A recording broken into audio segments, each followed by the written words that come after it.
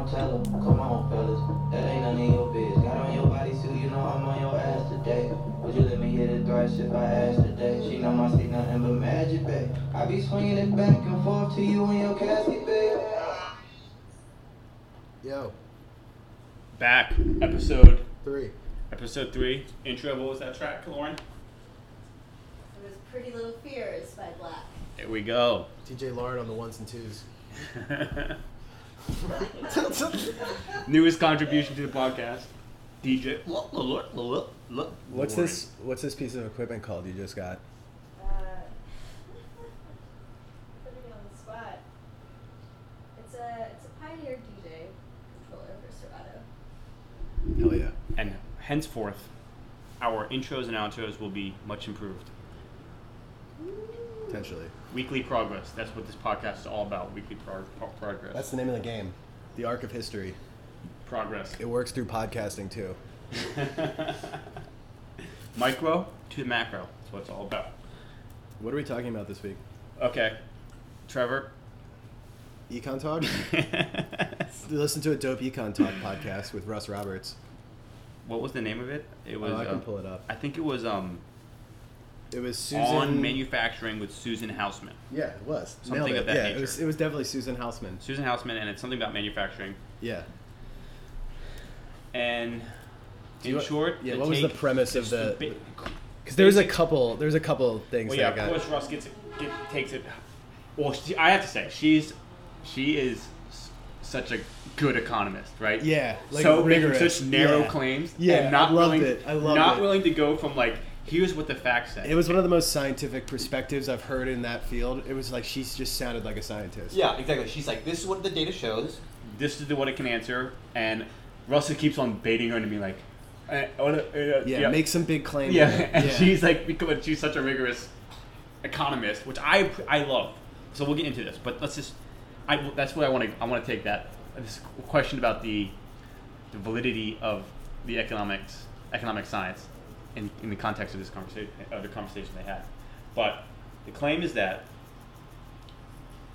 there's a lot of things to unpack here, but the standard economic pitch has been Well, it's about manufacturing first. So the start China at the shock. highest level. The China shock. Yeah, You know, exactly. China took all the jobs. Everybody knows that. But for a long time, economists, mainstream economic opinion was that really China didn't take that many jobs. Really, what's going on is kind of changing manufacturing processes, changing Increase in automation.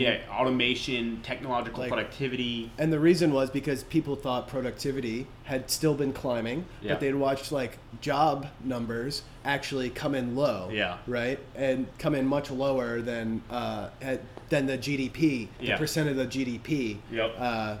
Although actually, I do think the percent of the GDP is still declining. That's still recognized. Manufacturing as a percent of GDP. Is still declining, yeah. But I think where it's still like holding steady is it's growing with the other industries. So it's lost its like sort of market share, I should say. I don't know if that's the right phrasing. It's like, but national output share. Yeah, exactly. It's that part of it is decreased, and I think that has to do with the rise in tech, right? And the rise in like software service, and like and all service, that. all that.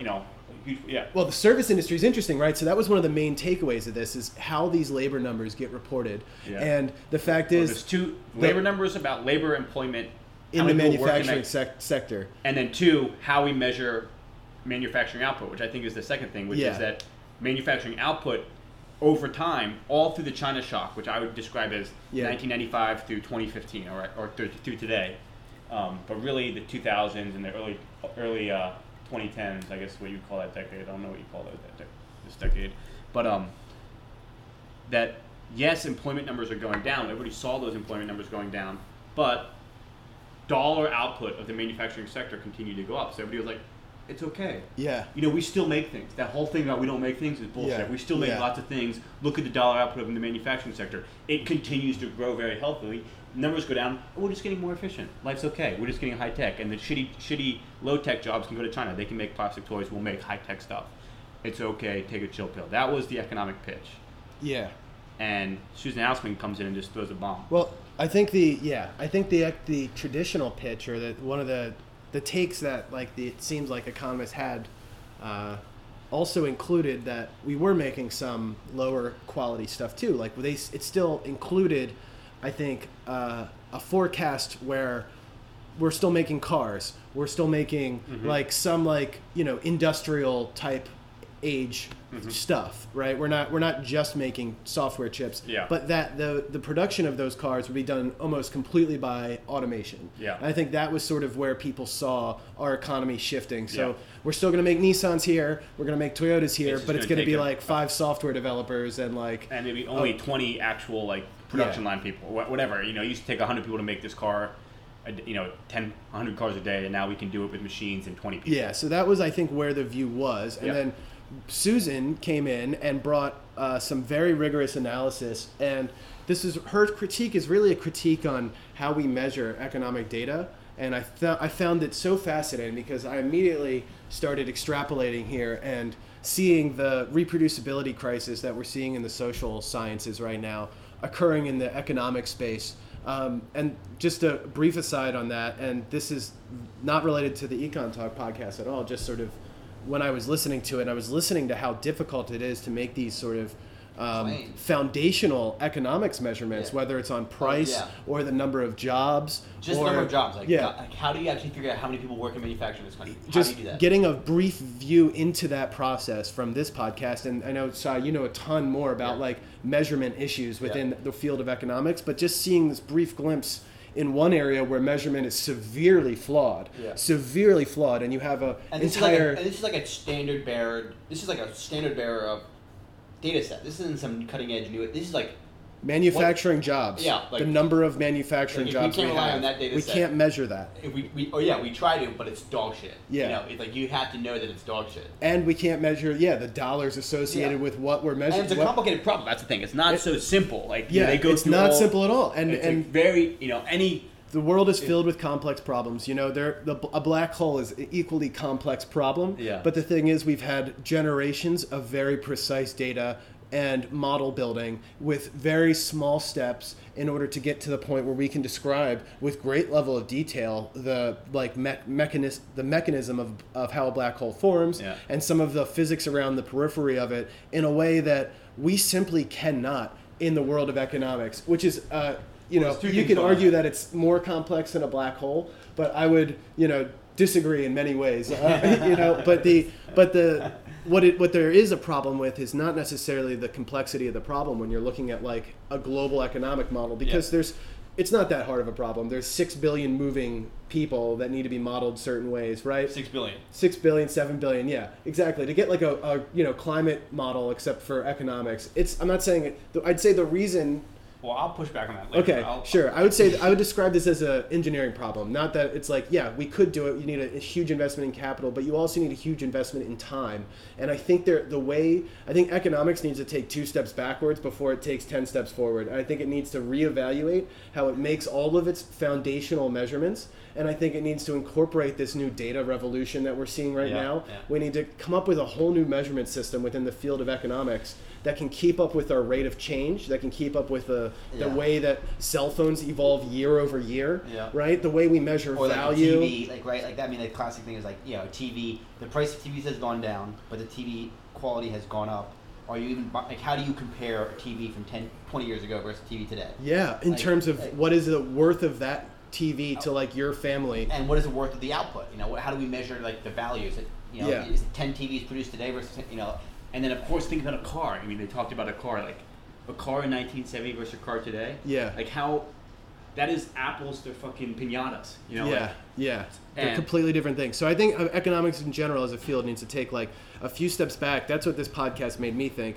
And this is fascinating because I think we had the same exact initial impulse, take steps back, but I think we take it in very different directions here. Yes. So I feel like, when I look at our modern day, the fact that we even have mentioned GDP on this podcast, GDP, the guy who invented GDP, and I don't know his name, the guy who came up with that concept, pretty much said explicitly, this is one of the worst indicators you can have for the productivity of a nation. This is one of the worst, and please do not use this as a sense of source of measurement. And yet we tethered our entire world economy to that. So that was in like the 1800s or whatever, whenever he came up with GDP. Yeah. So that was not a good indicator then. Yeah. And now we have iPhones. Yeah, right? yeah. And we're still using GDP. So, I mean, that's what I mean. Like, if we take a step back, we need to be able to capture rates of change. And I think we have enough technology and data scientists now that need to, like, flow into the economic space. And I think, you know, a lot of our ways we think about the world, because obviously economics ties to politics, right? So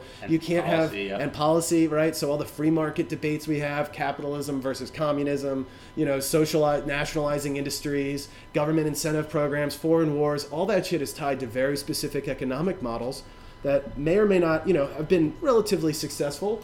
But I think because mostly they're just looking backwards in the rearview mirror and creating a new like explanation that ties everything together. It feels like a very non-falsifiable field that's always looking through the rear view. Totally. Well, yeah. Anyway, that was so Trevor has destroyed economics, and it's good because economics sits on a throne, you know, false throne. Totally these days, every policy I think is crucial. Any policy you hear, they quote like, well, minimum wage will do this, or if you're against the minimum wage, this, you know, and the good economists, the people that you talk like Susan Hausman, right? Yeah. You see how she approaches it, and you're like, and you talk to a proper economist, and you're not going to see that. Or generally speaking, a good economist will not exude that arrogance. Yeah. To think that they actually know how it works. Yeah. Or what the right policy is. Yeah. All they can say is, well, all she's probably worked in this paper for a decade, and her claim is that we misinterpreted manufacturing output and manufacturing labor results over a specific decade, and that's her contribution to the field. Yeah. And it's huge. And she hasn't even solved the problem. She's just identified a huge measurement error and given the implications. But that's good. That's good. That's good. Scholarship and economic. Exactly. Where I believe is that you see a lot of people parading around with the economic science as a tool, and they parade around with like these stats about what will happen, what won't happen, and how the economy works, and and that's whether you're Noam Chomsky or like Milton Friedman. I'll push back on that. Milton Friedman is one of the goats, but he didn't make claims based on. So what the thing in economics is the history of economics, and I studied economics, so I have a little context here, which is the first economist was Adam Smith and David Hume, like moral philosophers. What year? This is probably I think the 1776 actually was the year that what's Adam Smith's famous text? Wealth of Nations. Wealth of Nations, foundational text of economics, of the free market, you know, concepts, published 1776. That's a full philosophical. It's philosophy. You read that book. You read that book. It's philosophy. Yeah. It is a attempt to rationalize the way that humans can behave with one another and what is the most virtuous way to organize human society. It's political philosophy, maybe, with some ethical philosophy. And his first book before that is actually the theory of moral. It's very empirically driven, right? Based on observations of how he sees people interact in the world. From a methodological standpoint, it's, you know, more akin to philosophy than it is science. And 100%. And that is really the foundation of most of the economic system is kind of this like philosophical approach to economics of laws of economics. Supply and demand is not a scientific concept. It's a observed model that people have like thought out from a philosophical standpoint, and that's why we believe in it. The law of supply and demand is not empirically proven. You can try to empirically prove it, but you can't. There's always right. But that's what the data's not there. So economics as a field has always been a philosophy. Traditionally was a philosophy field, and only in the last 150 years, as our mathematics and our science and the kind of the scientific approach to social sciences, data, econometrics, data, you know, like all these things that we now take for granted in all the social sciences, trying to be scientific, applying scientific falsibility, you know, testing.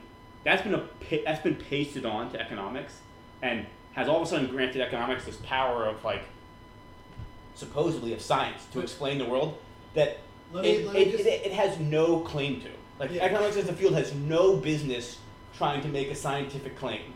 Like just like anybody who thinks that is bogus.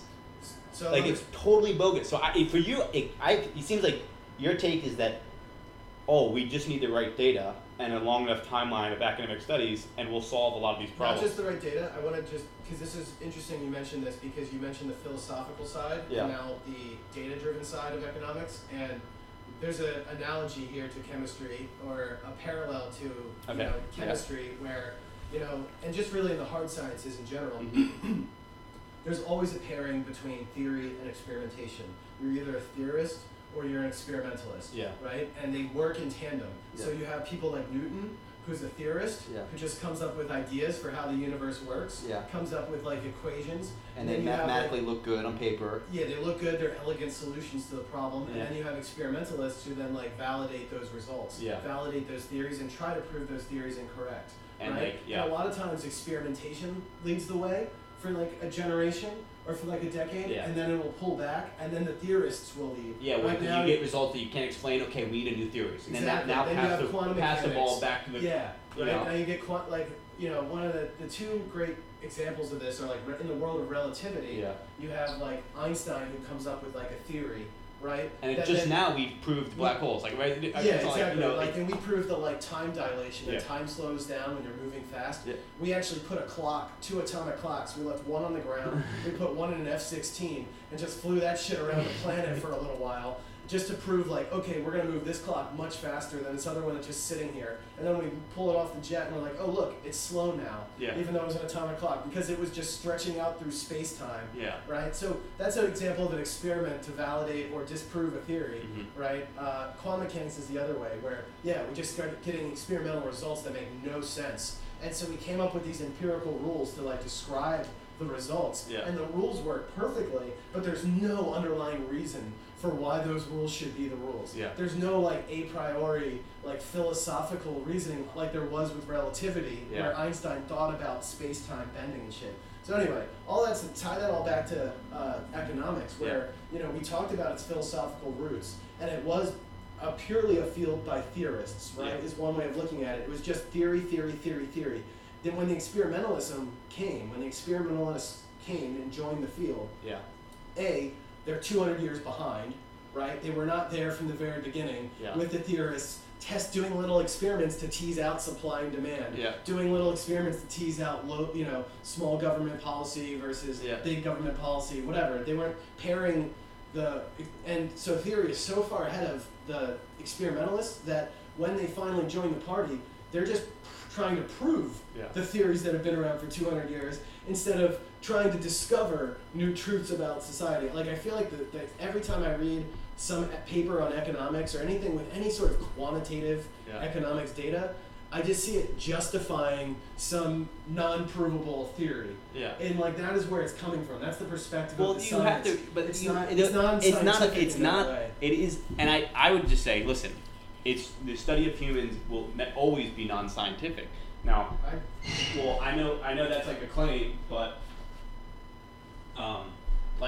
I guess eventually you get to biology and you can study humans from a biological standpoint, and it's possible. Depends on your determinism. But like with the fact of the matter is we cannot run experiments in economics, and we try to do econometric analysis, which is seeing data as it exists and like trying to parse out causal relationships using econometric models, and it can be useful, but it basically it's totally a lot of contemporary policy is justified on the basis of econometric modeling that is totally suspect, and it all suffers the problems that Susan Hausman talked about with the relationship of manufacturing, employment, and output over the last 10 years.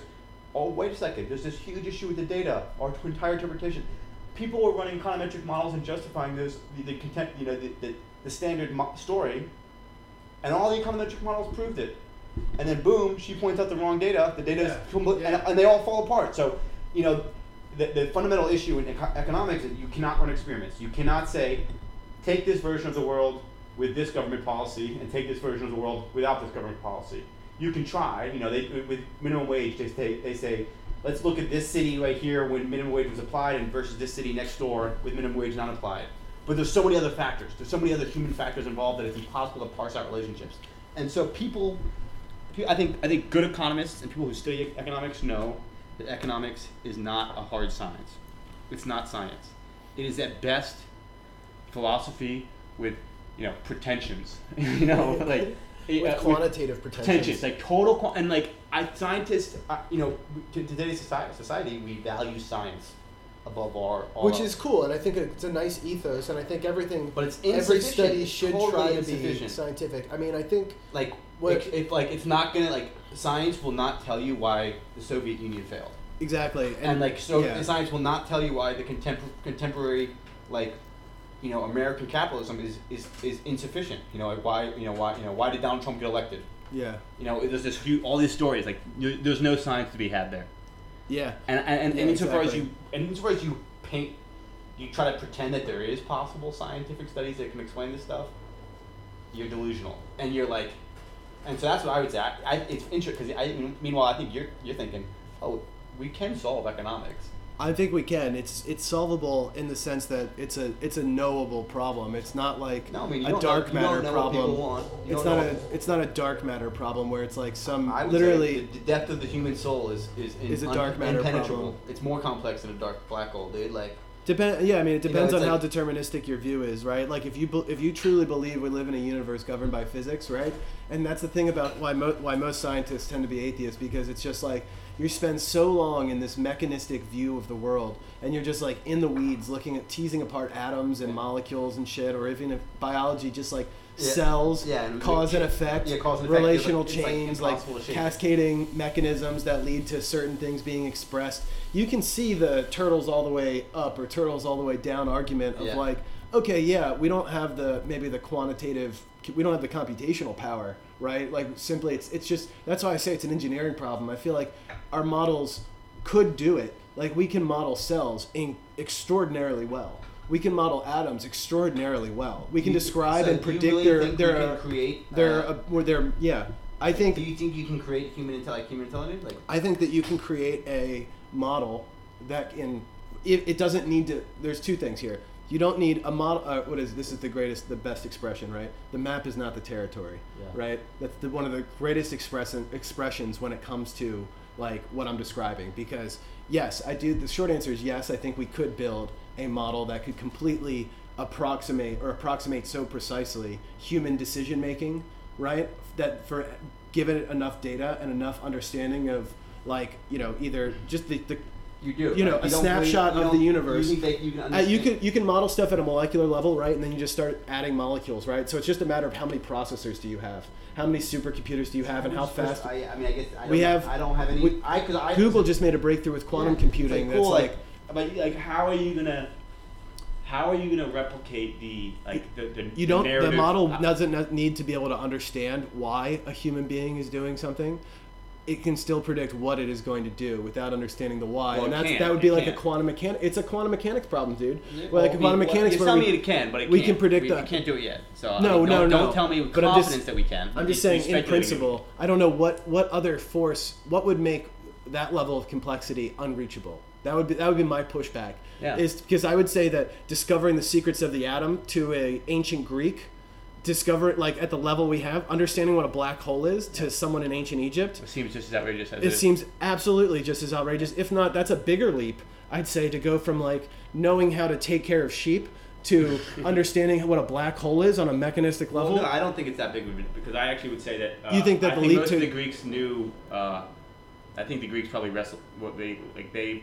Go back a generation further. Go back a civilization further then. Well, that's Go back to the first 100,000 years where we were just like sure. But I would say the Greeks hunter-gatherers. Once we took once we built civilization, there were people thinking about the problems of the human mind and the problems of free will and of God versus free will and they were thinking about it, and they knew it, and they knew the basic thing that cause and effect. There's a first cause and there's a last effect. Yeah. And that's painfully obvious. Sure. And I just... They thought the Earth was made... Like Aristotle, one of the clearly most brilliant people who's ever been on the planet, like unequivocally, Yeah. one of the most brilliant minds who's ever But been we- born, we- thought that everything was made of like earth, wind, and fire. Yeah, but and we water. but we still you know? they you know, our knowledge of the human soul is basically exactly where it was then. We, you know, all the science in the world. So that's what I mean. So all the tease science out in the world. tease out the soul for me, because that's where I'm coming from. Is like, what is the soul? Where does Well, that exist in explaining- this natural well, yeah, world so that we've come to I guess it understand depends on to a if- much greater level of detail than those? Yeah, they had to lean on the soul because they lacked explanatory power. And we like still we we do. still do. We still don't know why people are the way they are. For the universe, we have significantly more explanatory power about the And we universe still- and knowledge. and our self knowledge is still Our self knowledge is still low. We Is- still is still 100%. impenetrable. But I'm just wondering, like, where I just like tease out where the soul is for me. I mean, I obviously don't know. I obviously don't know how to answer for that. But the fact of the matter is that nothing in our science suggests that it's going to be like approachable. Like I don't. Yeah, and yes, like I mean, people have been like ever since computational power has been invented. People said it was like, oh yeah, we're going to do this, and I think we'll get AIs that. I think when you create AI, right? And all of a sudden it takes that step, and it's AI like you see in the movie Ex Machina. Yeah, And all of a sudden it takes a step. It's human. yeah, or far past it. But whatever. Yeah, It's- surpasses human. But whatever. It has the ghost has entered the shell. Like you don't know where it came from, but and all of a sudden it's past your science. Even though it's born out of science. Once the ghost enters the shell, it's gone. It's past. That's the leap. Like right, like in that like, so that's just Yeah, the movie. I think that's really. Like, I but I my feel view is like you can create the AI, but once the AI is there, it's just as distant as my my interior world is to me, or it is to you. I would just like to add this little wrinkle in, because I think an additional difference between our viewpoints here, and this is a word that Lauren likes to say a lot. I feel like this sort of perspective on life and consciousness, or what being alive is really anthropocentric. It's really like Humans. focused on humans, and I think when I think about like life, I think life is really like the concept of life with a capital L. It's the definition of what something is alive versus when it's not. Because that's really what we're talking about when we're talking about how difficult is it to predict a human. Well, it's probably, you would probably make the similar argument about dogs, right? Or no? Or would you say that like, no, for some animals we will be able to perfectly model their behavior?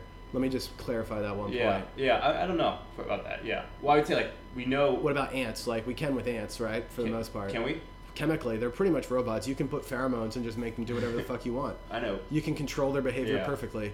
Yeah. So I'm not sure. I mean, especially if we sunk. Can you imagine if we sunk like a Pentagon budget into like understanding how ants move? Or they might We would want have that like to a be perfect model for ants, I would guess. But like when we move up to humans and economics, and it's like, oh no, that's unknowable. Well, I would say that like if you want to, I would look at life as a continuum from the ant level of sophistication, the cell level of amoeba, sophistication, all the way up to us. right? But then you move down to the virus, right? Where is a virus alive? Yeah. It's Right, interesting. and you get down to that like level of granularity. A virus is just a string of DNA. genetic material, Yeah, it's just like RNA. RNA, And it's just yeah. like it's just floating around, and then it hits happens to react something, and- and then it explodes and replicates itself, and it changes in the response to its environment. Mm-hmm. But it doesn't require any food, right, to live or to propagate. It's almost like it's just a rogue piece of genetic material that expresses itself in the universe whenever it finds a sufficient ecosystem, namely a human body, right? Or Bacteria, yeah. however, are like little tiny animals in some sense, where they're just like eating shit, They right? have like a homeostasis. Then So that's like the low level on life, right? And so if you want to build these quantitative models that we were talking about, I would say a virus is probably a great candidate, because it's got no like decision making really. It's not really responding to stimuli like a cell is, right? Like Yeah. it's not engaging with its Well, environment. we can create viruses, can't we? We can create viruses. Exactly. That's what I mean. We can build virus models perfectly. We can, Yeah. not perfectly, but you can imagine, again, unlimited budget. I mean, we I'm dedicate sure, ourselves. Like, For some sure viruses- we've definitely cooked up bioweapons. Yeah, exactly. We're using AIDS viruses actually to fight cancer right now and shit in some like research labs. So that's on the one scale, right, of life is viruses, where it's like, is that alive? That's pretty close. It could, like a rock is clearly not alive, but you move up to like a virus and it's like, right, it's kind of an edge case. On the other side, you can look at like a city, right? And I think of a city as also being a living thing, right? In a way, and I think like it has that. When you're describing the ex machina as like, oh, the spark of life enters this robot, and now that thing's alive. I would say you could see the spark of life hit this particular geography, right? And it turned into Manhattan, and that Manhattan just started growing from like it's a 500-year-old living thing, right? That's just like we are the cells moving within it. We are the like. The circulatory system and shit. I get the analogy, but is it? And then you could I think so, 100%. The way we respond to stimuli, it's just a different scale, right? It's just a sizing problem, and it's a time problem. So you don't feel like a city's alive because you. Well, what are the consequences of that idea? What are the consequences of the idea that we're made of cells? We're made of billions of other independently living things. Right? Well, no, they can't. Human cells can't live. Yes, you can. Yeah, you could just put it. You can keep a cell alive in a petri dish. But it can't stay alive itself. Yeah, it can grow. Yeah, I guess that means a cell is alive. Yeah, a cell is a living thing. Yeah. And you are a composite of that thing. Yep. Right? Of like billions and billions, and then all sorts of other life, like bacteria and shit, and that's what a body is. Yeah. Right? It's nothing if not a aggregate. It's like a bunch of ants, all like it's a bunch of other separate living things. Right? You understand what I'm saying? So like a city is very similarly. Now you're thinking about it like, well, a building's clearly not alive, so like how can the whole city be alive if it's made out of buildings? Yeah. Well, a building is just as much built. Is your bone alive, right? When you think about it on a human level, no, it's just like a stick. When you're thinking about yourself as psi, you don't think of your bone as some like thing with feelings and thoughts and everything, right? It's just a structural have a right to live? I mean, whatever. Like even. And then I'll just zoom out even further. A planet is a living thing. Certainly, I actually saw any given ecosystem is totally alive. A whole planet is a living like object, right? And so like a spark of life hit the planet Earth that did not hit the planet Venus, right? Or we know of, right? I actually saw this. The last thing I'll say. So I'm informed. This sounds like some fractal universe shit, right? Life living in all these dimensions. I think this is relevant in the measurement argument, right? Because if you can measure some scales and time sizes, there's no reason, theoretically or philosophically, why you couldn't measure others given enough computing power, enough engineering sophistication, etc. I mean, that's the argument. That's my argument, right? And the last piece I'll add is that and a lot of this, my thoughts on this came from reading Gödel Escher Bach, which is an incredible book that makes you think about the levels of existence and shit. But the second was this lecture I saw at the World Science Fair at NYU with this NASA astrobiologist who was describing, one of the first questions they presented to the stage of astrobiologists was, what is life? And they were the ones who suggested cities are living. They were the ones who were suggesting that like we don't have a good definition for what life is. It's an unending cascade of reactions that self-propagates. And she goes, I think it's best to think about life as a sort of chaotic system that a planet has or it doesn't. Right? A planet has life and it's eating itself, dying, like becoming, growing, like you have cells and you have animals eating other animals and plants and whatever. It's like a planet is filled with life or it's not. And a planet's living or it's not. It's just it's a planetary condition. That's the only way to look at life. So, put all that back into this. I'm just wondering what your comments are on that, first of all, or well, like. I mean, listen, you don't have to be a scientist to appreciate the blatant logic of cause and effect, right? Right. And therefore, and everything that you just said follows from that, right? For sure. I don't think I can argue. There's no way to argue it otherwise. Right, and that's the problem with determinism because it leaves you unsatisfied. Exactly, and the fact of the matter is though. I think it's beautiful though. I mean, it is. There's a stunning beauty to it for sure. I completely agree, and especially once you start looking at like the concept of ecosystem, specific ecosystem, but then as a planet as a whole, and you zoom out, and it's like this incredible romantic like. We are the universe becoming aware of itself. Yeah, like that's just like a fascinating fucking phenomenon. And yet we still have to. So maybe life is not the right word. So ditch life is a word, and ditch the word soul because it's so laden with a bunch of shit. Like human shit. Yeah. We've cooked up. That's like whatever thousands of years of literature and whatever. But the fact of the matter is, we still have to explain. Right. Like everything we do between this conversation, our relationships, our back into human life. Yeah. Everything has to be justified on premises that basically flow in the opposite of that. Yeah. The complete and utter opposite of that. Yeah. Like all of human civilization is Right. premised on the opposite of that. Right. And even if I know that's not true, all this astrobiologist, the astrobiologist will sit there and tell you we need a bigger NASA budget. And you say, why? And next thing you know, they've got a pitch as to why something about the specialness of humans. I don't know, but it's going to have to go there somehow. Yeah. So that, either, right? Like, so there's no way to believe that and also not believe the other. Maybe not explicitly, maybe not willing to admit it, but like in virtue of your action, in virtue of your continued pursuit of life, you're persisting, and you are creating an explanation, a post hoc rationalization of your existence, and it is premised on the fact that you are in fact special as a human, or that human life is special, or that the soul, or whatever you want to fucking call it, or some concept. It's premised on that. The most special thing the most special thing everyone has about themselves is the fact that their eyes are looking outward at everyone else. Right? Like that's what's unique about you, is that you have your own unique mind, that was determined by your genetics and your environment and the unique cascade of history. Unique cascade of history that you were born into, and you're looking out through your eyes at a bunch of other people who presumably have a similar system in there. But you have no idea. You have no idea, and you can only judge them as an outsider, as you would judge a dog or judge a city or judge anything, right? With your senses. Whereas you have the ability to look inward into your own thoughts and your own mind and your own personality and your own history in such a deep and rich way. And you're trying to grapple with, this is why I love Camus, right? Is like he, really loves his favorite thing that he discovered about himself is that discovery of that tension between this massive, chaotic, unknowable universe where you may be some tiny little piece of it that's just operating in the background. We have no explanatory power because it's just we're so nothing in the context of this massive thing, right? And you can look at that in the context of this massive life system that's been propagating for 4 billion years, right? In contrast to that, though, we operate every day. I'm going to go to work tomorrow, right? I'm going to go to work and I'm going to enter some Excel formulas. We're recording this podcast for posterity. Yeah, exactly. I'm gonna write some macros. I'm gonna answer emails. I'm gonna persist. I'm gonna persist. I'm gonna cook dinner tomorrow and just do normal human shit.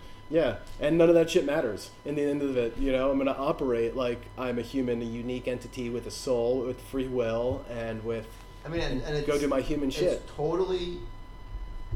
Obviously you can hold both. There's not. You have to hold both, and it becomes if you refuse.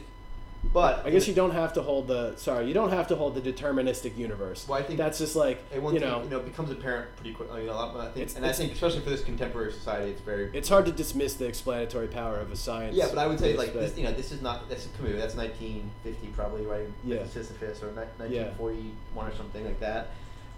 Prior to him, you had Nietzsche, and prior to Nietzsche, you had Kierkegaard, and prior to Kierkegaard, you had this is not new.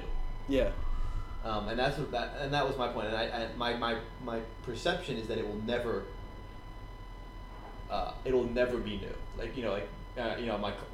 It's this time's not different, but in the sense that ever since we made the leap towards a cognitive society, and where thinkers can be supported, I guess, where someone's had their time to stop hunting and start thinking. This problem has been wrestled with. Sure. I think, and it's been wrestled with, very elegantly in different ways and expressed differently. And it's not new. And my suspicion is that go 10 million years into the future, humans all over the stars, we have the most complex computing power you could ever conceive of, and you're still going to have people walking around having existential crises. It's going to persist. And by that I mean. And you're still going to have governments struggling to organize people. And there's still going to be human conflict, and they're still going to be killing each other. You said 10 million years. Whatever the fuck you want. 1,500, like if No. 10 million's fine. That's big enough. you know, I would say I would disagree. I would disagree. You're not going to solve the human condition. I would disagree, and that's. I would say just at that level of time, if you're going to stretch out the time horizon that far, I mean, there's no doubt in my mind. I mean, I think like you look at the universe. I'll just say it like this, because if you're going to talk about solving the human condition. That's what we're talking about, like solving and understanding it. Maybe I think bring it way back to the original problem of economics. Can we perfectly predict like a human? And more expensive, can we within a society? Can we solve the competing influences of people's desires in a world defined by scarcity? Define whatever. Put all the complexity you want. That's what I call economics, right? Like there's a scarcity. It's scarcity. We have to give up resources, and people have to decide how to live, and that's the problem of economics and politics, right? In some ways. Yeah, you could argue that. I mean, you could argue I would think we'd solve the problem of scarcity far before this time. So, but you'd still have economics without scarcity. It'd just be a different flavor of economics. And you still have politics. I guess you get So even we go to zero. Well, you're in a different whole. I mean, imagine the level of politics you're talking about when you eliminate something like scarcity. Sure. When you start eliminating philosophical concepts like that. Yeah, I agree. I mean, I suspect that politics will change. But my point would be that, will for some reason people stop killing each other? My suspicion is that no, that's not going to happen. So people are going to find reasons to kill each other. This is why the only way I could push back on this, because it's easy to see why. I feel like it's easy to argue that we're always going to be human. So I feel like I'm like taking on a big challenge here. Well, I mean, it's as challenging, to be fair, as me having to push back against the fact that cause and effect. Determinism, yeah. It's like a deterministic universe. Fair. All right, fine. Give me a little break here. Fine. But I'll just say this. I think like you have to look at this almost at like a universal scale. And what I mean by that is, if you look at the context of our universe, right, our space-time, put multiverse theory out the door for now, because I can't even grapple with that. But I don't even think it's relevant, really. It's not relevant. So take our universe from the Big Bang on, right? Sure. So after the Big Bang happened, and matter's being created, we have hydrogen and helium, we get the first star formation shit. For a long time, there's no life. Yeah. There's no life whatsoever, right? So we don't know if we're the first. We don't know if we're the first. We could assume we are, even if we're not, even if you want to just be like, yeah, sure, life happened in other part of the universe, because the universe is the universe, it's enormous, right? So statistically it probably had. Yeah. But let's just say, because I mean, and plus you look at the evidence that we were seeded by like comets that contained amino acids, like that's how life got started on our planet. So like it's fair to assume that there were amino acids out there. There's probably life elsewhere. And that comet probably hits, if that comet hit us, it probably hit somewhere else. Yeah, exactly. So in any case, wherever life happened first within the universe, you had a universe with no life whatsoever. You had a universe with just matter. Mm-hmm. And then you had life. You had a universe with life. And that is a philosophical type change within the universe. That is an existential type change for a universe. Yeah. Right? Maybe. That is an enormous jump in complexity to go from a universe with just stuff to a universe with life. And that did happen, right? It's just like where stuff came from no stuff, right? Like we came from a place where there was no time, no space. That's pre-Big Bang. There's no time, there's no space. There's never any when, there's never any where. It didn't exist at all. And now suddenly... That's the claim. I mean, it's sure. I don't think, nobody knows. No one knows what it was like before the Big Bang, but we understand that like space-time started there. So, I mean, there was no time before that we could measure, because our time started at the Big Bang. The Big Bang is the currently best available theory. Yeah. Right. Yeah. Sure. Caveats away. I'm just, Yeah. It's a Big Bang. It's pretty well established. It's like evolution. It's like not perfect, but like we know there has to be a beginning, and we can see it. We can measure the Big Bang with microwave radiation. Yeah, it's right? It's expanding, right? And exactly. Yeah. If you point your telescope in a straight line in any direction, you go long enough, and you'll hit the Big Bang. You're measuring the Big Bang, because space has only expanded so far. Yeah. Right. So like you can measure when you can see the moments right after it. So anyway, if you travel faster than light, can you eventually go back to the Big Bang? to go faster than light, we can't go faster than light. That's the problem. Why The only not? thing that can, because that's the Hyperdrive, like in Star Wars. yeah, that's the speed of the universe, unfortunately. But you can. Well, What's let's say, interesting eventually you is have enough competing power. I'm sure we can figure it out. well, yeah. All right. So in any case, back to the previous thing. You have a universe with no life to a universe with life. Okay. That is a pretty enormous jump for our universe to take. I think the gap from the jump from you have life to you have life that understands itself perfectly with some sort of quantitative model and is no longer and has eliminated how about- scarcity and politics and Seems like human problems. less of a That jump. seems like a less of a jump. That seems like a less Okay, sophisticated but there's problem another for jump the in there. universe to There's a jump. solve. There's a jump from conscious life to like pre-humans. Sure. The universe might as well not have existed. I would say it's weird Or to. pre-consciousness. I'd right? say Whatever- it's weird. I maybe think there's some consciousness monkeys is a spectrum. It's Sure. kind of weird to look at it I binary. mean, but like, I agree. I totally agree. Cause I don't know where you draw the line because I I don't don't know. think I don't ants. know. I don't think ants are conscious. I don't either, and I certainly, but I suspect There's that, probably like, a wide body of but, like, literature on this, by the way, that we don't Yeah. know anything about. That's but- fine, and you know, Like, for example, I think the intelligence of orcas is Yeah, one thing I've read about. for and it's sure. Fascinating. Monkeys and shit Monkeys, too. Yeah, so chimps. like, I don't all know that, yeah. when it became. They have real intelligence. I don't know, but the fact of the matter is the world's different from whatever you want to draw the line, where all of a sudden this became a problem. Yeah. You know, when did monkeys killing each other is not an issue. Likewise, dolphins killing each other is not an issue. Nobody cares. The Yeah. universe certainly doesn't care, Yeah. but we care desperately about humans killing each other. Yeah. And Well, I would and- push back because you know who cares about dolphins killing dolphins? Other dolphins. Like those dolphins have friends and family too. And I know it's weird to think on that level Yeah. because it's so natural as a human to assume that they don't. to assume that they don't, but B to laugh at the idea of dolphins having feelings for each other. Yeah, it's true. You're just like because you're just Well, naturally we like, actually know that dolphins have, like, I'm feelings. so much smarter than these silly dolphins. How dare they have friends? Yeah, but dolphins It's like- do. I think dolphins do have feelings. Like, They you do, can, for like, sure do. and, like, Dogs whales do. I have, mean, the like way all these animals do. So it's They complex. have like real social bonds that are meaningful to that individual dog's life or that individual dolphin's meaning, life. yeah. It has meaning. It doesn't want to lose its friend. It wants to play all day. It wants to eat all the fish and just there like is meaning to frolic. their life. I would say there's meaning to their life for sure. This is the tension, man. This is the tension in the deterministic universe. I'm not a fucking robot. I don't like live like I don't have free will. I live like a person because it's like So you have to. So therefore, your political systems, your everything that's related to human life, has to be predicated on free will. Until we have a better model, yeah, It for has to sure, be. for sure. So we it's have the to best s- model we have. it's- Assume it's- that this person's acting like this person, and let me not. Instead of, I'm not going to introduce myself to your foot cells and to your elbow cells and to Yeah, your hair yeah, cells, yeah. right? I'm going to introduce myself to Psy. It's And easier to so- think of you as Psy with a free conscious, right? And you're an American, and like here's all your Yeah. history, and here's Well, what's so interesting is that, like, you know, for We don't- example, read all the sci-fi, read all the sci-fi that there exists. right.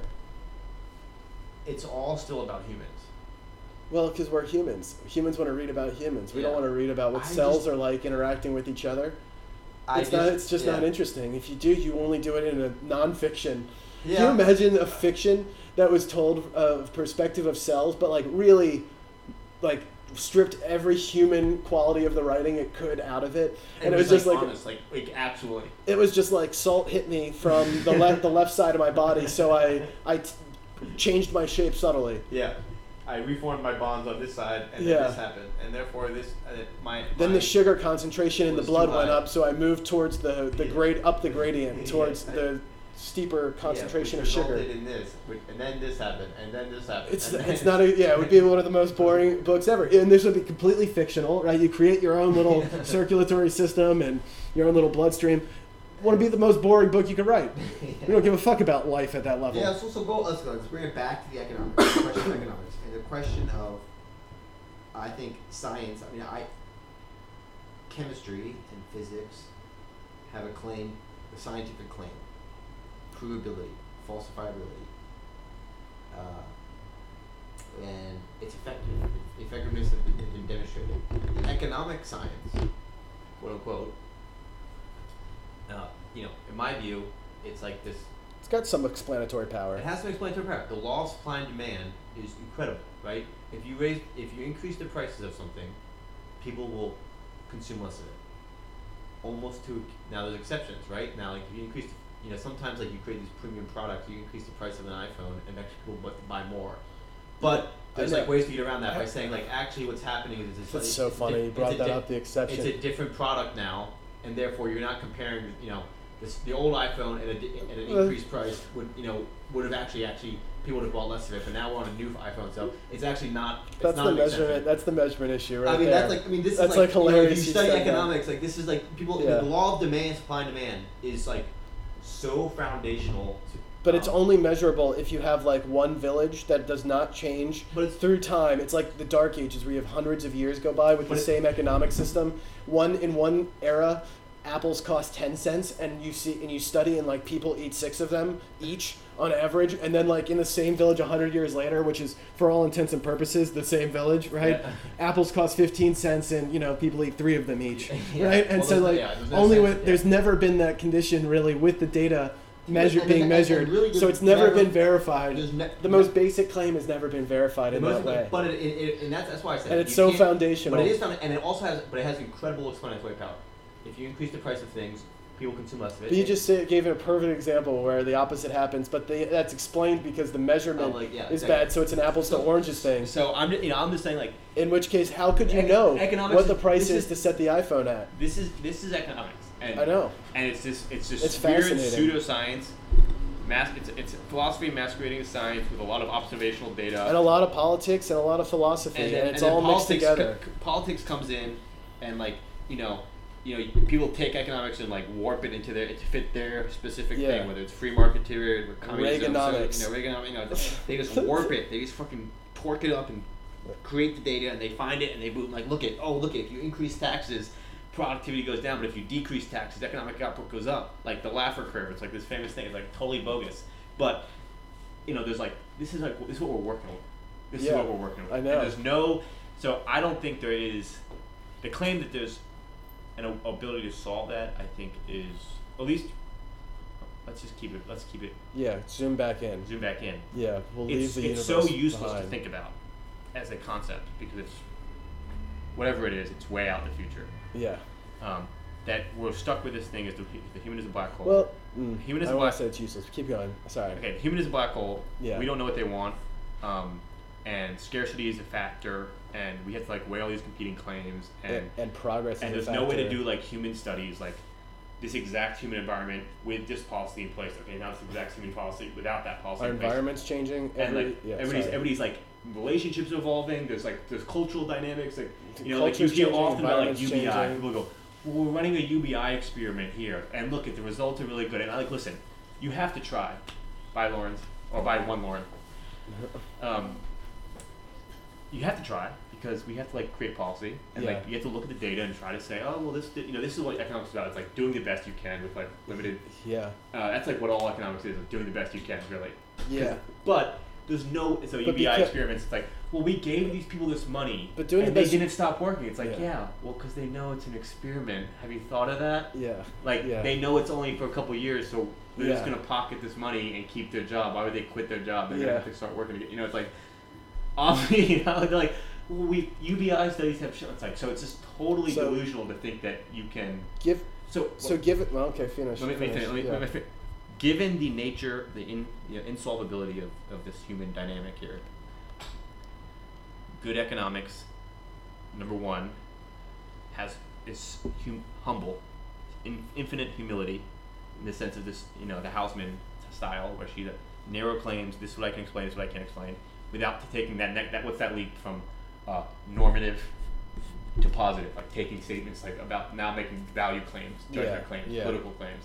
I think that's one thing, and then the second thing is, given that economics can create data, it can give you observations, it can help you, it can arm you with information, but it cannot tell you what the value judgment should be. Just like science can. Yeah. Science can't give you value judgments; it can only tell you facts.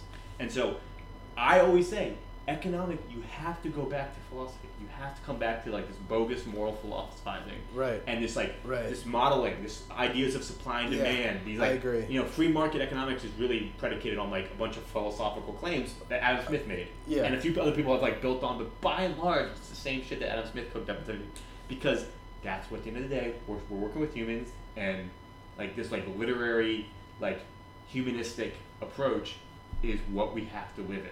Science, data, cool. It's good facts. It's good. It can arm us. It can help us. Technology can help us. But we have to live in the humanistic world in which we maybe we make believe that free will is a thing. Maybe we make believe that meaning, but we have to.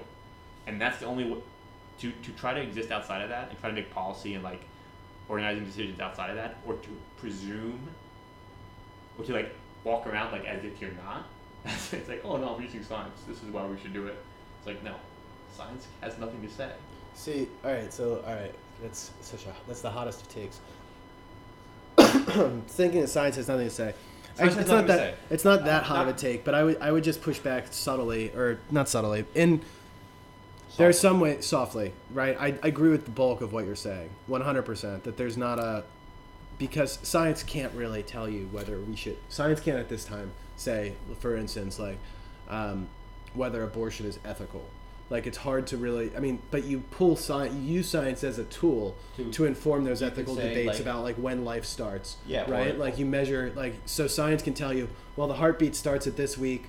Yeah. Nervous system comes at this week. It probably is starting to think about like right medical here. conditions, like this woman is in danger of and then that should arm the ethical discussion, right? But it's not going to solve It's not going to solve it. It'll just give you the details. This case a little bit more clear. Okay. It'll refine the ethical decision, though. But it's never going to solve that. It's never going to. It's not going to get over the hump and tell you what's right and what's wrong in that personal space. privilege of your right to yourself versus the right to life. Like this is like something that cannot be. Again, until you're at like a mythological model that can model every ethical choice and all that shit. I like that approach to it, which is it's mythological. Yeah, it's a mythological model. It's utopia. Yeah. So without that, you're right, and I agree for the large. And so that's why it's like. But I will say this, like and this is sort of a Sam Harris point, unfortunately, but he. Well, you're anti Sam Harris now. I love it. I know I am, but I do. I'm pro Sam Harris now. We flip. Yeah.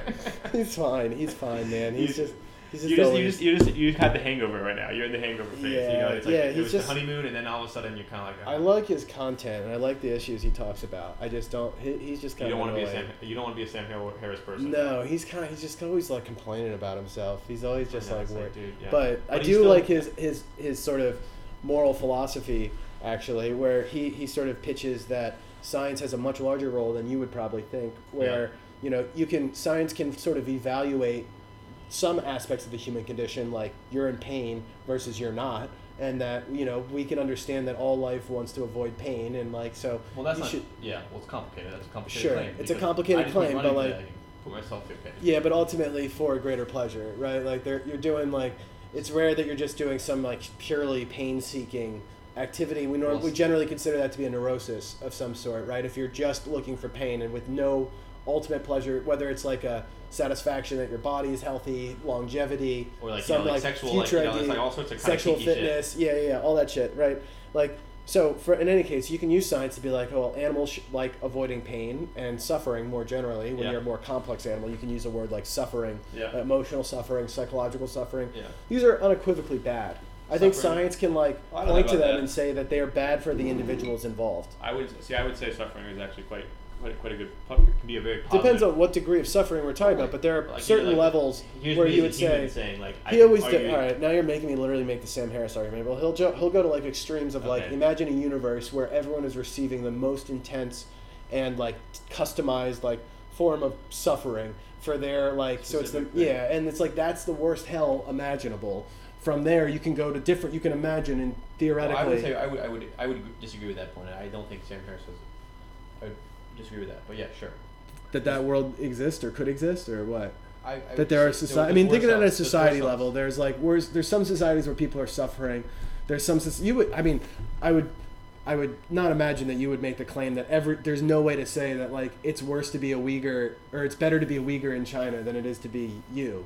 Right? Like we can make some value judgment there, right? Totally. And that's based on like an understanding of suffering and flourishing. Yeah. Right? You're flourishing to a greater extent than they are. There's all these concepts mixed in of like virtue and of course, yeah. And so when you get into like we were talking at work about like whether it's better to have a culture based on harmony versus one on individual freedom. Yeah. So I don't know if science can answer that question. And Sam Harris would say there's multiple peaks to human societies and human experience, and there's multiple valleys. Right, where there's human suffering at like various forms and flavors, and some peaks are better than some valleys, Some peaks are better than other peaks, but generally it's like you don't know where the global maximum for flourishing is, but you can see a bunch of local maxima, right? Like you can have a really happy and content life in living in feudal Japan, right? I mean, I think but yeah, exactly. Like, and you can have like wonderful civilizational flourishing, like artistic accomplishment under the Soviet Union, like right, like incredible artistic accomplishment coming out of the suffering of Alexander Solzhenitsyn, like his novels that he created as a result. It may be the fact that all the human suffering that went through the USSR was worth it. If those novels propelled the human understanding of what is right and what is wrong for the next 10,000 years. You're saying on like some butterfly effect shit. Yeah, like the production of that art is more valuable than the people who suffered under that political system. Yeah, I mean, because of the 10,000 years of civilization that gets could conceivably be like predicated off that. Obviously, that has not happened in Russia, but it's who knows. But I think there's like kind of a so you approach all of this with like a simple like humility of like I can't predict anything. We don't know which societies. I guess you would say we know some societies. I have to make like these judgments on like. Because I'm just wondering where you personally are at on this. Because I actually don't know. We've talked about a lot of different random heady sort of arguments about like determinism versus like whatever. Well, I don't. I live in this world where like I have like you just embrace the paradox. Personally, it's like for me like getting into like personal things now. Like I suffer like crushing bouts of like depression around the world meaning nothing, and then I have to choose what shoes I'm gonna wear today, and who the fuck cares? Well, I go to the shoe store. I'm like, well, I need a new pair of shoes. Well, these shoes make me look like this, and these shoes make me look like this, and it becomes this existential question because all of a sudden I paint these identities onto these shoes, and it's like, and I know none of it matters. The whole thing is fake. Whether I go this way with my personal identity and I kind of craft this set of outfits and I live this life based on that, or this set of outfits and this life based on this kind of lifestyle and who I am as a personal identity, or I got all sorts of paths of personal identity and paths of life to take, and none of them mean anything, and there's no good way to know the difference between all of them. And therefore, why the fuck? And meanwhile, I still feel like shit, and I have like all these like emotional things that I still feel like, but I know they're all fake. It's like, that is really painful. You think, That's painful. So then I go, okay, wait a second. Whoa, calm the fuck down. I get out of that, have a drink, take a nap, feel a little bit better. Smoke a cigarette, sometimes that helps. Well, but you have, so then you say, okay, put that aside, box that off. I got to craft something, and I have to craft both a personal model and a model for humanity if I want to make any claims. And I got to find. If you want to just live in the world, I have to find a source for that. Yeah. I have to find a place where I can, and kind of like, the logic. I mean, I grew up fetishizing logic as like the supreme good, but it's kind of useless, really. At the end of the day, all logic gets you is cause and effect, and we know that's useless. So, okay, I'm going to go ahead and throw logic out the window and reason backwards. And the backward reasoning is this. I have to I'm persisting, and that's the conclusion. The conclusion, you start with the conclusion, and you actually work your way backwards.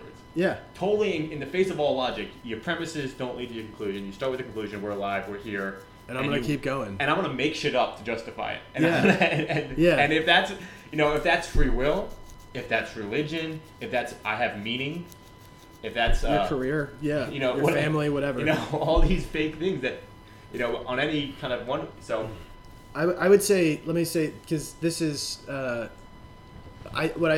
just to refine the Camus thing, because I love him so much. I love his theory on Isaac so much, right? But he loves what you're describing. You describe both ends, the crazy existential shit, and then the personal, very rich, like lived moment, the present, when you're present in a room, right? And you're just communing with all the other people in the room, and you're just being like, and like life is just in its like beautiful, richness, right? And its richness, right? And there's a tension between those two realities or two like mental models, right? And that tension is actually worth living in a little bit. That tension is like life. And that's really funny, right? Yeah. And you can actually appreciate. So you don't have to live in the existential shit, but what you can inject a little bit. If you live in the existential shit, you're gonna jump off the bridge. Yeah, exactly. Yeah, exactly. There's no. That's the only. But what's fun is to grab from that existential world grab a little bit of, hey, the rules don't matter, actually. Grab a little bit of that and inject it into your life here and there. And just like, it brings a level of silliness to your existence, right? Where you can... And carefree and like...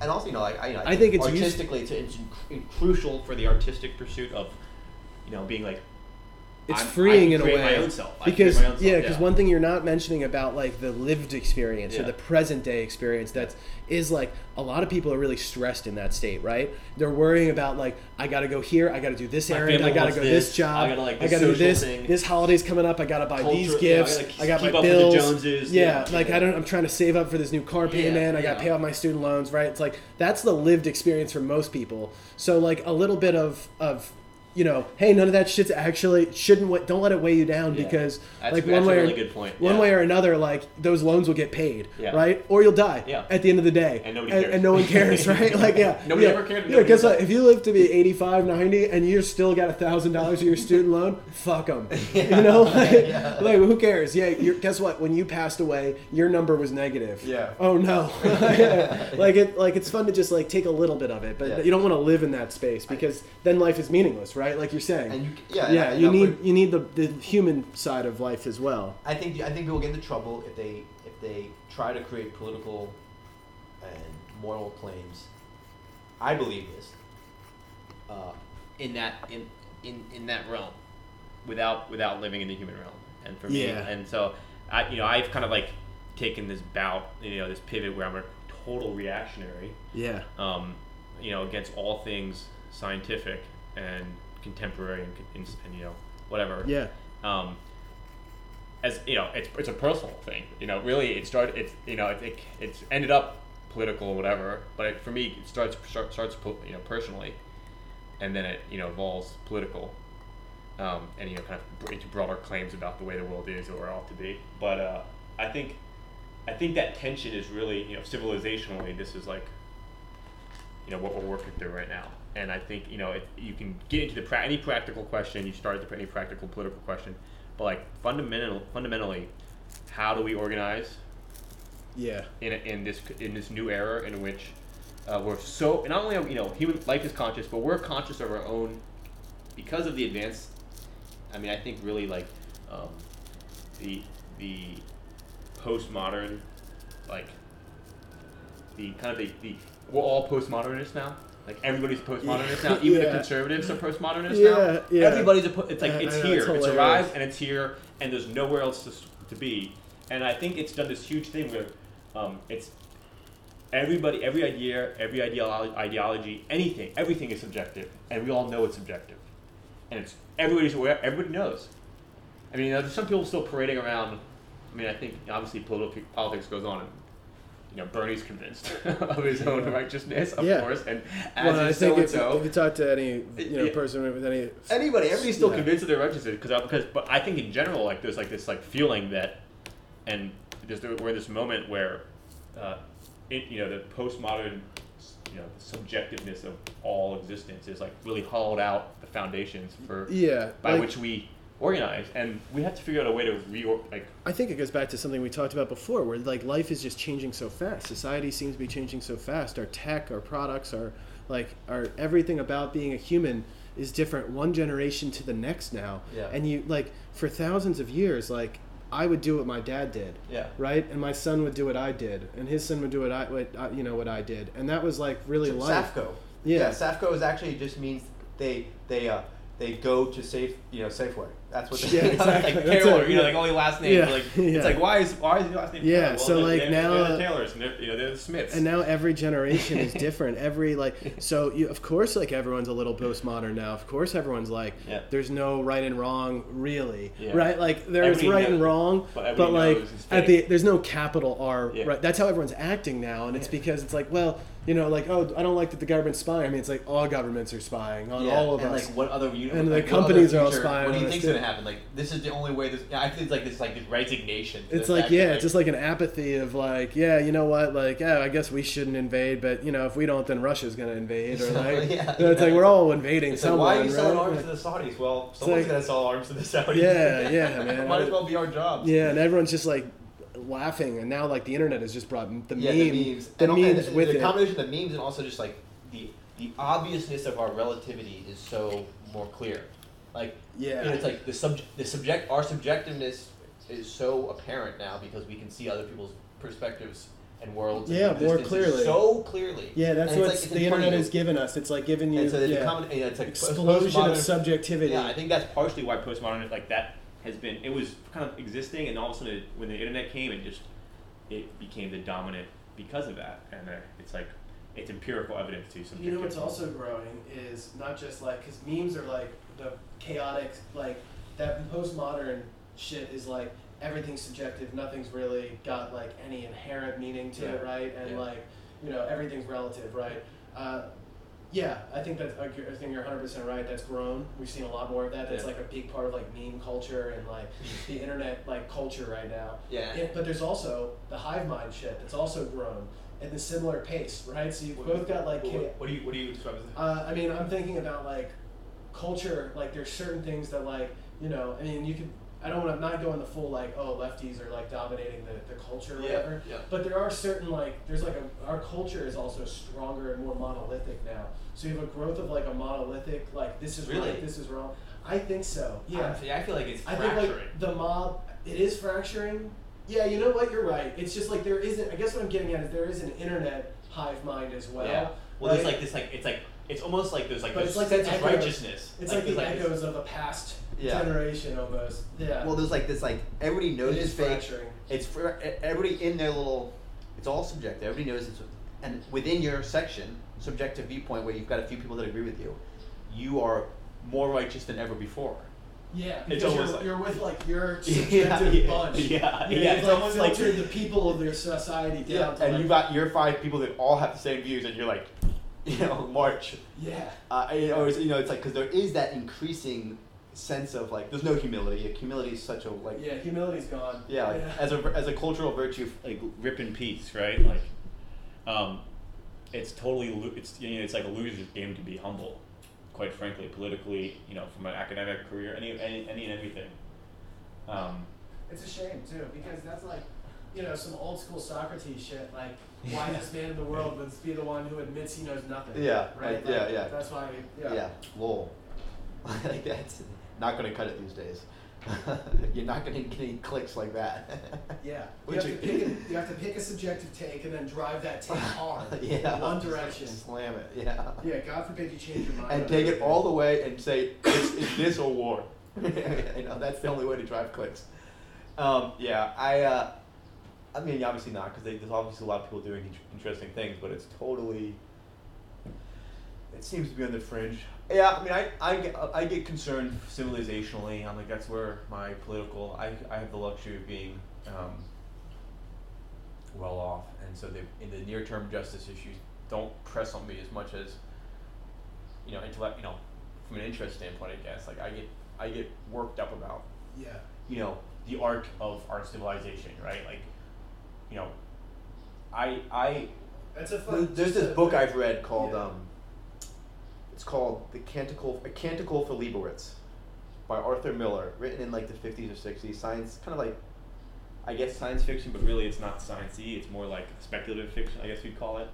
But basically the premise is it's a story of this monk in a post-nuclear Holocaust dystopian, post simplification of everything. All the books have been burned, and it's like these monks in this little monastery, and they've got some like Bibles and some like technical documents that they're preserving.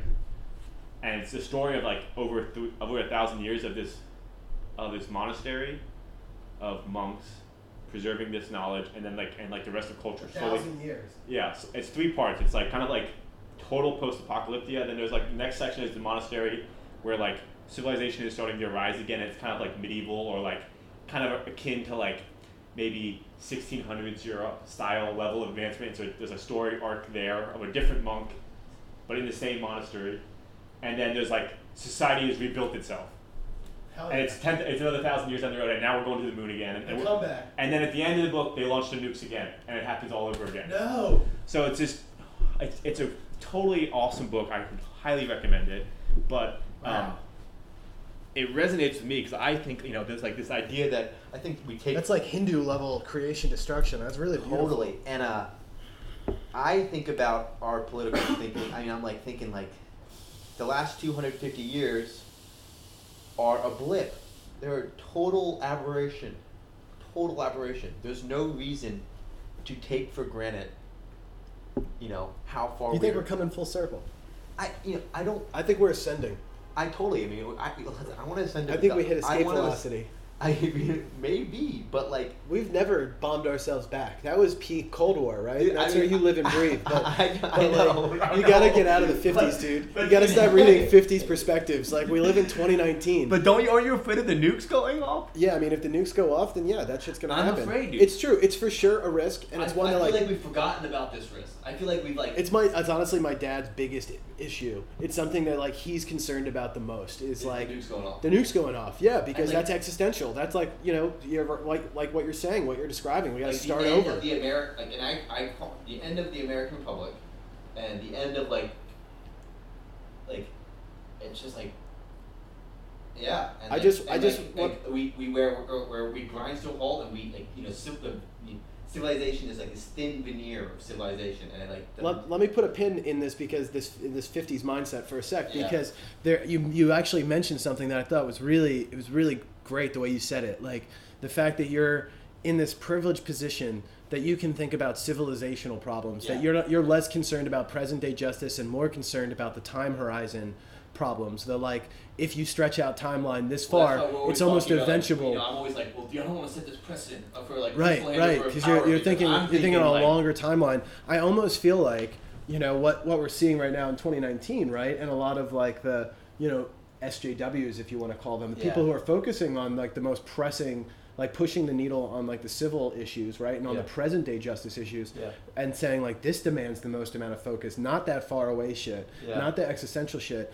I think it's just important to note that like there are a lot of people who can't have this conversation, right, and like don't have the opportunity to like think about issues at this scale, right? And not only that, if we were that's why I know that's why you said it. I know you led with that, and that's why I thought it was really great that you led with that, because that's really important acknowledgement that there's a ton of people out there who can't think about they can't think about liberalism with a capital L, right? Like they can't think about the project of American democracy. They can't think about that shit, and so I think there's an argument to be made that until we actually like really dive into the present, and just like you were saying on the human perspective of like you can think existential or you can think about the present day.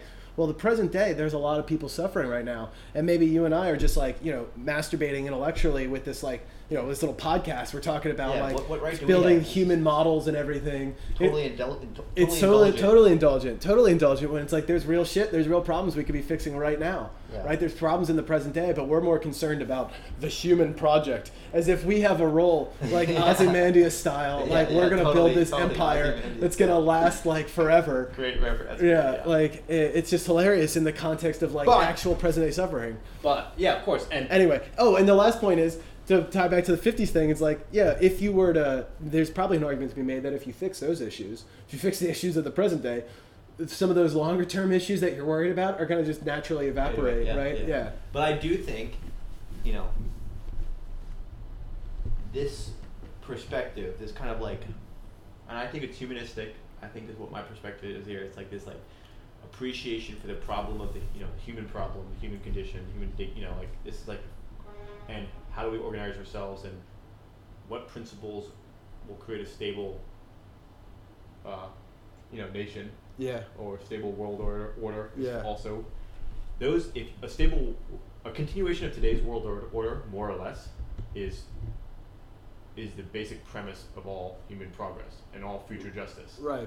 More or less. I mean, that's I'll give you lots of room to be, and it's in the world order, but like.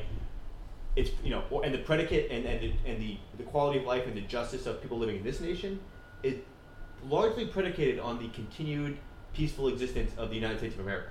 If it decays in the Civil War or God knows what, all those gains, fucking huck them out the window. Yeah, huck them out the window. And so I do think there is a role for an intellectual role, a political role for people saying, let's think about this structurally, and let's make sure we do not take for granted the systems that work. And that doesn't mean we can't make change. That is not to suggest that there's not room for change, not room for reform. not room for progress. Just recognizing that we're at a peak of human flourishing. And like you know, it's like yeah. you know when you look at the stock market and it goes up for like 200 yeah, years that's what straight. the human flourishing era was doing too. You know, it's like look at the stock market. If the stock market had gone up for 200 years straight, you'd probably be like, "Yo, guys, it's not a good time to buy." You know, it's not a good time, right? Like so. And from a human flourishing perspective, that's where we are. It's worked really well for 200 years. And civilization. yeah, we've gotten better at it year over year, and America and the last and 50 Western and the last liberalism 50 years is probably is accelerating. It's accelerating. Like you know, our concepts of justice, our moral qualities, I think, are improved. Which is funny when we couple that with like what we were just talking about, the rise in the postmodern embrace of subjectivity has also seems to be coinciding with like greater human flourishing, more equality, and but it's more also it's prosperity. also like ratcheting up this ratcheting up the tension between like ideas. yeah, it's between groups and between and allocations and like conversations. The like heat is turned up. Yeah, it's like we're boiling in the water with just like these ideas are just like frothing and like slamming into each other. And like, dude, it's people like, getting angry. If it like. So you're worried about it boiling over. You're worried about it boiling over and then us erasing some of the progress we've made. We shouldn't take for granted the gains we've made, and we should recognize some traditions that have helped us in that path. Yeah, think about this. We should learn from some of the successful ideas we've incorporated, like maybe liberalism is one of those ideas, right? Yeah, like maybe. the idea of like human equality and justice and the principles of I would say like federalism. So really that. Push back on it all you want, but I'm happy to debate it. But like, that's an idea. That's like a political idea. That like it was born, and it's been really successful in this country. It's also been very successful in other countries, and like we try to like help it. We use it as a rule for like. Why don't you elaborate? Because I think a lot of people don't understand federalism the way you do. So why don't you describe federalism at a high level and then explain like. Okay, so I'd say federalism is at a very. My view of it, and of course I haven't studied anything to see. But just my the claim basic is the basic idea explanation. it's like decentralization. Explain like I'm 5. Yeah, decentralization is the exactly. primary idea, and federalism is the idea that okay, to each their own in some sense. Like each little small area will govern itself within some self-defined and they're going to govern themselves, and every unit will govern themselves more locally, and then. All together will all come together on only a few major issues that require collective action at that scale. Where appropriate. But so in a perfect federal America today, the vast majority of things we talk about politically would be handled at the state and local level, with the exception of foreign policy, of course, and foreign trade policy, all that stuff. And I would put defense. And I throw defense in there. Climate. And then I would say climate would be a great example of something else that would make sense. And also, what about economic and monetary policy? Yeah, and maybe monetary policy could work there. Do you believe that we need monetary policy? Are you an end the Fed guy? No. I think that's a whole other argument, and I'm not equipped to debate it. But I'm not equipped to ask it really. Yeah, but I mean, there's arguments. Generally speaking, it's worked fairly well, and I don't think it's the end of the world. I don't think the Fed. Today, it's just interesting to me that when I'm thinking about think that's worked really well. The point is federalism, and there's a lot of things that democracy is this really hard thing. Yeah, and traditionally has not worked. So you think coupled with federalism, because locally you're working with people a local shared ethos. A local representative is more accountable to you. Right, they represent a smaller slice of people. There's more direct action you can take. Like local politics works better than higher level politics, where my voice at the national level is nothing. Where my voice at the state level and the local level is actually pretty significant. So now you can. And so democracy is more effective at smaller scales. That's a well-known fact.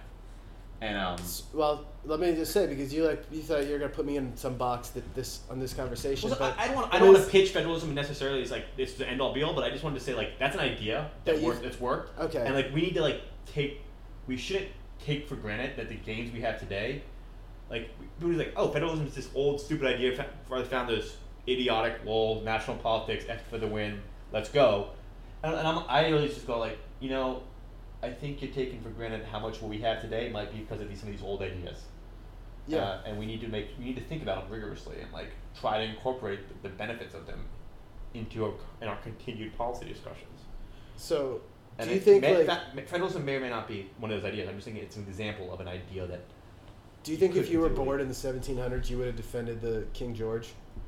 I have no idea. Oh, with this philosophy? No, not with full. I mean, Well, with this like this kind of style. Of yeah, like, this like what? Look, this has worked for Yeah, so long. yeah, We're at a totally. peak of human flourishing. Totally. Why would we? Why should we? You wanna break I mean, apart I think our, you have to our ask that. government? Yeah, and like also like I mean I think the really kind of more immediate and more concerning one is civil rights, right? Yeah. Like where take this and put me there. Am I just gonna be the guy going, yo, MLK, chill, like Yeah. have some patience, Yeah. and like I read the letter from Birmingham jail and it's devastating. I mean Yeah. it's just devastating, and so I would hope that like I would Sure. have read that then and been like Yeah. equally, but.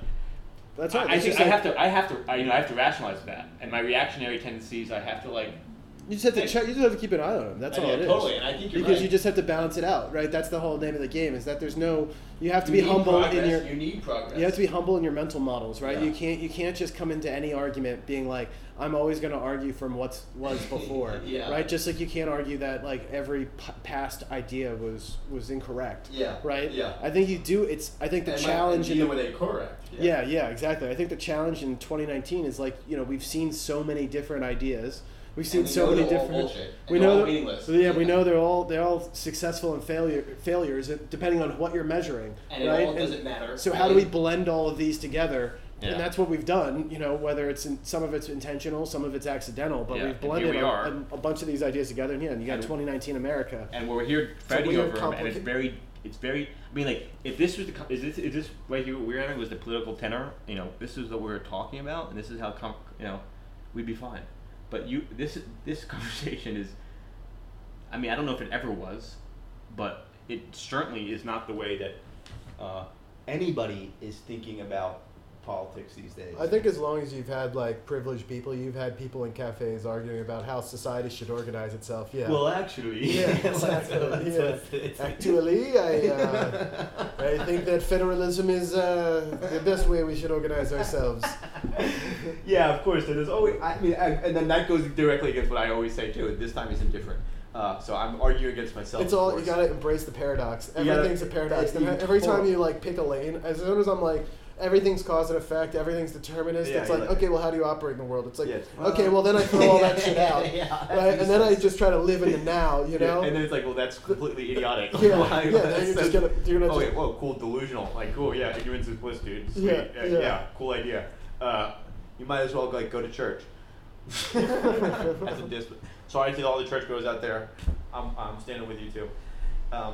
Whatever. So. Everyone, well, I mean, what's the Russ Roberts line, right? Tie it back. It's like everyone prays to something. Yeah. It's actually Russ quoting, I think, David Foster Wallace. Yeah, it's like everybody everyone prays. has a church, everyone has a God, everyone's praying to some Yeah, God. that's exactly It's right. just a That's matter of about- like, yeah. who is your God? What God are you praying Yeah, to? we can, when yeah, so. You praying to the God of modernity or the God of Abraham or whatever science? Or the god of fashion, or whatever you want to do, Some God of people- Instagram, God of social media Gram. points.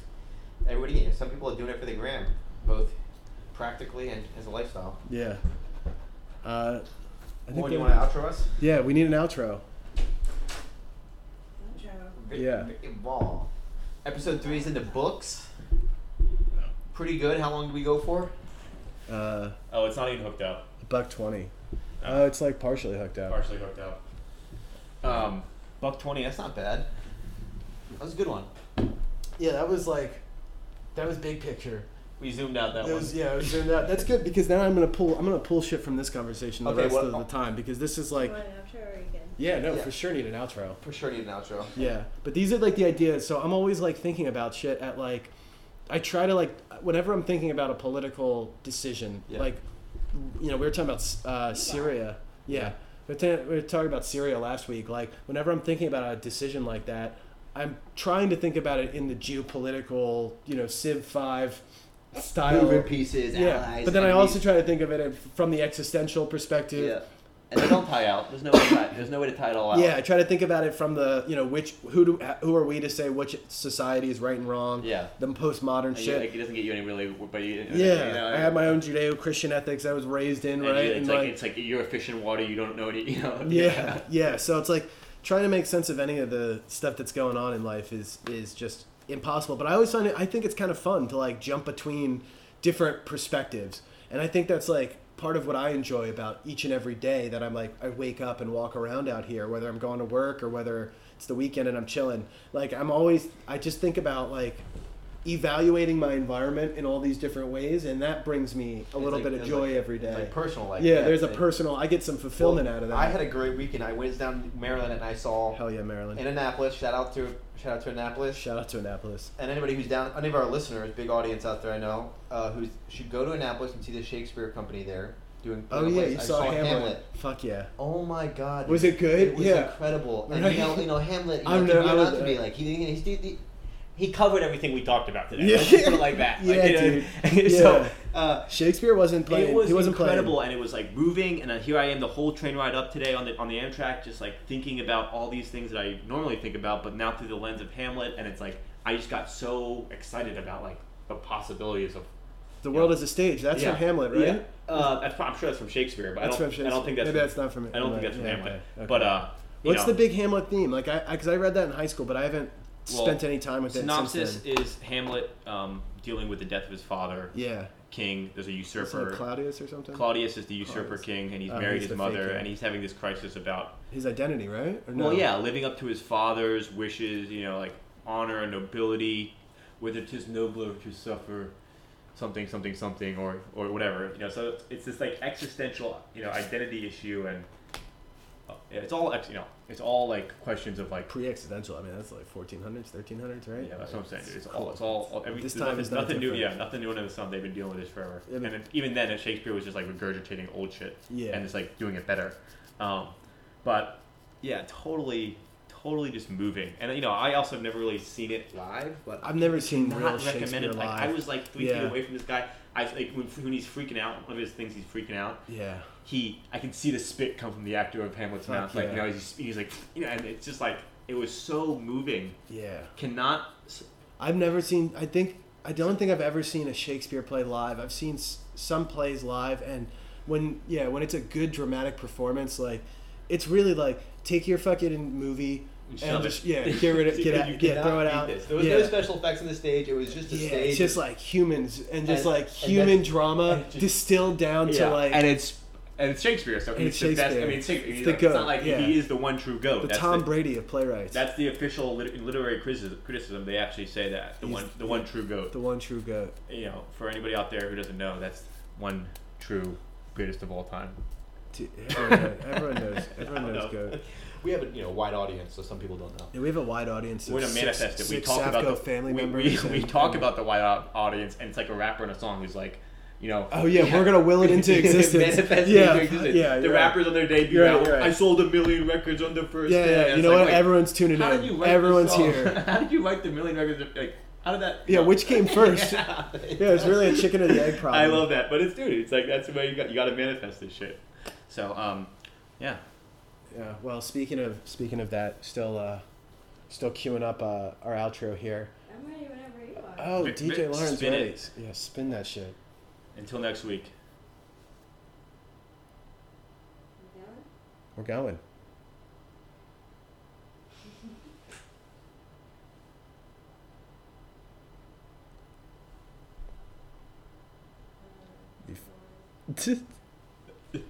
It's okay, we can edit it. No, wait. No. We're not going to edit anything. This is going to be like a hidden track. Yeah. You got to keep listening. Yeah. This is a hidden track for you 90s kids. Anyone buy a CD and remember when there used to be a hidden track? We're just going to let some silence, some pregnant silence, just sit there on the mic. I just don't think that the speaker's working. Oh, you sure it's not a volume issue? It's always like checking all your systems all the way through. No, yeah, you'll get it. Everything's on. I'm saying. No. There's no reason why it would. For those of you who want to, we're going to solve this problem if you want to keep listening. Well, and that's why audience members have to tune in every week because you're going to miss content like this every time. Yeah. Every time you turn off. All right, are we ready? Oh, we're ready. Spin it. I was just scolding our listeners.